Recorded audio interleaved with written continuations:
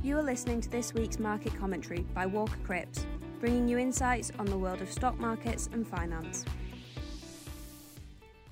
Hello, and welcome to Walker Cripps market commentary for the week ending Tuesday, the 2nd of November.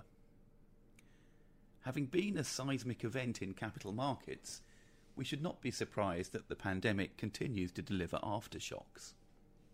It was the turn of bond markets last week, with gut-wrenching rises in interest rate expectations all around the world. Such was the unstoppable momentum that at one point investors were able to observe in real time the President of the European Central Bank explaining at length why the ECB would not be raising rates anytime soon, while simultaneously Eurozone bond yields rocketed into orbit. It was like a visit to the Hall of Mirrors. The damage was not confined to European bond markets, however. Short-term yields from the United States to Australia jumped by the most in decades as investors simultaneously decided to ignore central bankers, driven by the concern that inflation will force central bankers to abruptly raise rates. The credibility of central bankers is teetering on the brink here. They have been maintaining for months that inflation will prove transitory, even while it has risen in leaps and bounds, propelled by the rebound in post-lockdown activity to begin with, followed by increases in the prices of raw materials, shipping, energy costs, and more recently, labour.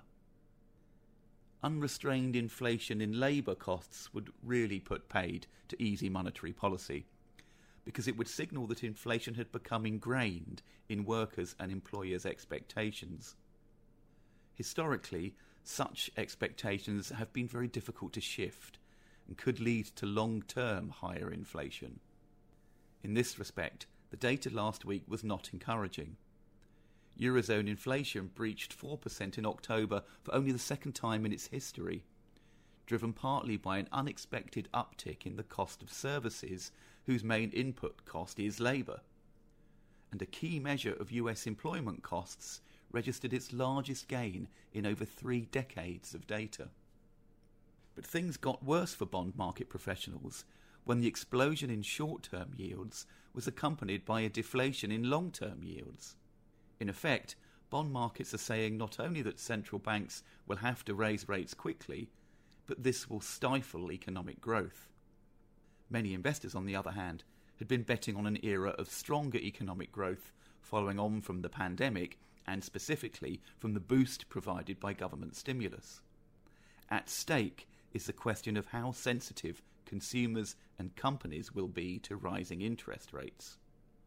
After 15 years of relying on ultra-low rates to boost economic growth and asset prices, one would have to be heroically brave to assume that a sudden reversal will be easy to digest.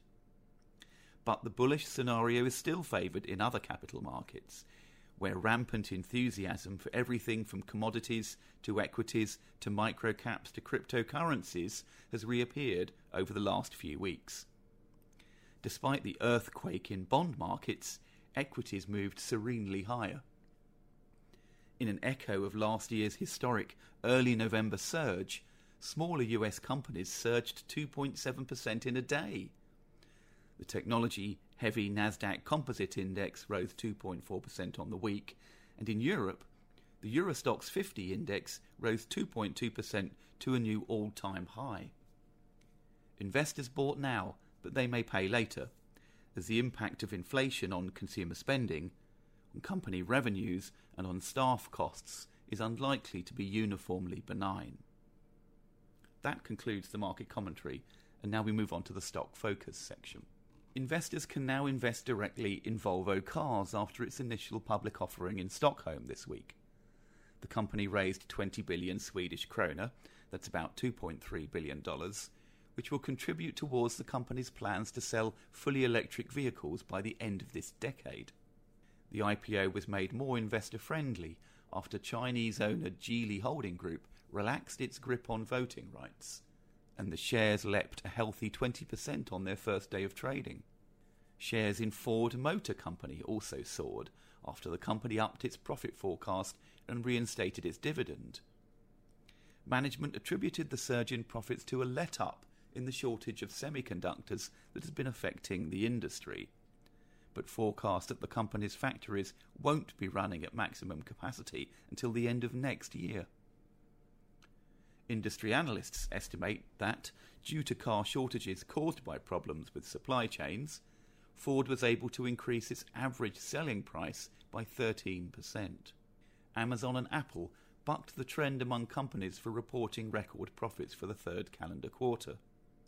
Amazon has hired another 628,000 employees to cope with additional demand since the start of the pandemic, and warned that increasing wage costs could wipe out profits for the fourth quarter. Nevertheless, Amazon shares were flat on the week. Apple reported lower revenue than expected, having lost $6 billion in potential sales as a result of the shortage of semiconductors. Apple shares managed to rise slightly over the week. Fertiliser is the latest commodity to crash upwards in price, after European prices for ammonia reached a 13-year high. The rise has been partly prompted by soaring natural gas prices, which is a key input. North American fertiliser prices reached an all-time high earlier this month. A scarcity of fertiliser threatens both the prices and yields of grain crops.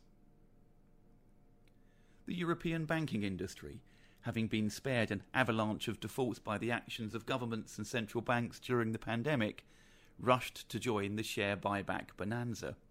BNP Paribas and BBVA announced buybacks last week, and in total, the big Eurozone banks will be returning over €23 billion to shareholders. In Asia, even Nomura managed to announce a 50 billion Japanese yen buyback program, despite a 95% slump in profits for the second calendar quarter, and after having lost nearly $3 billion on the collapse of investment firm Archegos earlier in the year. And now we'll take a look at the economic highlights for last week and what to watch out for this week. The UK government budget increased spending, despite the £2.2 trillion in debt racked up during the pandemic, and the Chancellor's sacred duty to balance the books. The national minimum wage increased at twice the rate of inflation. Pay restrictions on public sector workers were loosened, and government departmental spending was given a £65 billion boost. Such largesse was made possible by an increase in expectations for economic growth and, consequently, tax receipts. The budget should add nearly 1% to GDP growth for the next fiscal year. Inflation in the Eurozone soared past expectations, rising by 4.1% in October, a significant acceleration on the 3.4% rate in the previous month. The main drivers were energy costs and inflation in the services sector. The most widely watched event of the week will be the meeting of the US Federal Reserve. Investors will be focused on its reaction to rising inflation expectations and how this will influence the path of interest rates. The Fed is also expected to announce the imminent winding down of its asset purchase programme. The Bank of England also meets and is expected to change course in the face of higher inflation, committing to raising rates in the very near future. Another market mover is the US employment report, which is expected to bounce back from its dismal reading of the previous month, when only 194,000 jobs were created. Expectations are that 450,000 jobs were created during October. And that ends the market commentary for this week. Thank you for listening. This was Walker Cripps Market Commentary. If you'd like to hear more, please visit our website at www.walkercripps.co.uk.